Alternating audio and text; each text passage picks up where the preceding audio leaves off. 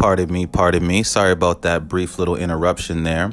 I basically just exceeded my runtime. I never knew that this was going to be the longest episode of the pod, but here we are. And, I like to keep things raw, you know what I'm saying, and keep this thing going. So we ain't going to do no edits and nothing like that, just pardon me, and we continue on. I was near the end anyway, as far as the point that I was going to make, but yes, I'll just carry on from where I was. But essentially, I was just saying that the title of this podcast is the Ending Forever Podcast, episode 9, and it's titled, What a Time to Be Alive, because, and there's a negative and a positive context that can be taken from that. The negative side of it is all the things that we've experienced in 2020, the loss of greats, the loss of loved ones, whether they're celebrities, the Kobe Bryant and Gianna, Alex Trebek, Chadwick Boseman, even Sean Connery checked out this year as well.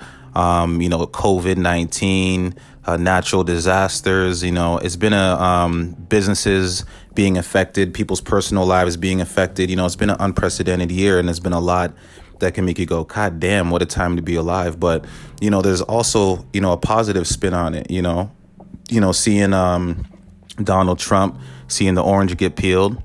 That is definitely,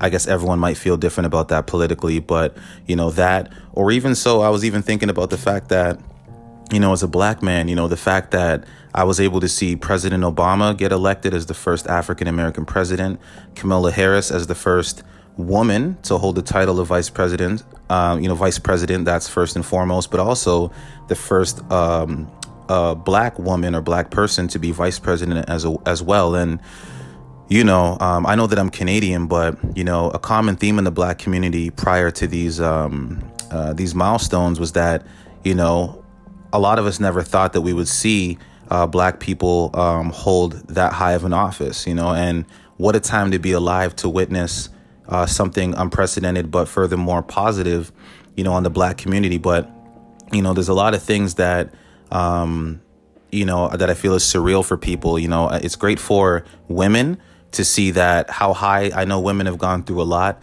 in history, and to see that, women can draw inspiration from this, to know that they can be whatever they want to be. Impossible is nothing. And even for minorities and people of color to see that there is no height that you can't be reached, or that doesn't even make sense. There's no height that can't be reached, and there's no position that can be held, and you can accomplish whatever you want. You can climb any mountain.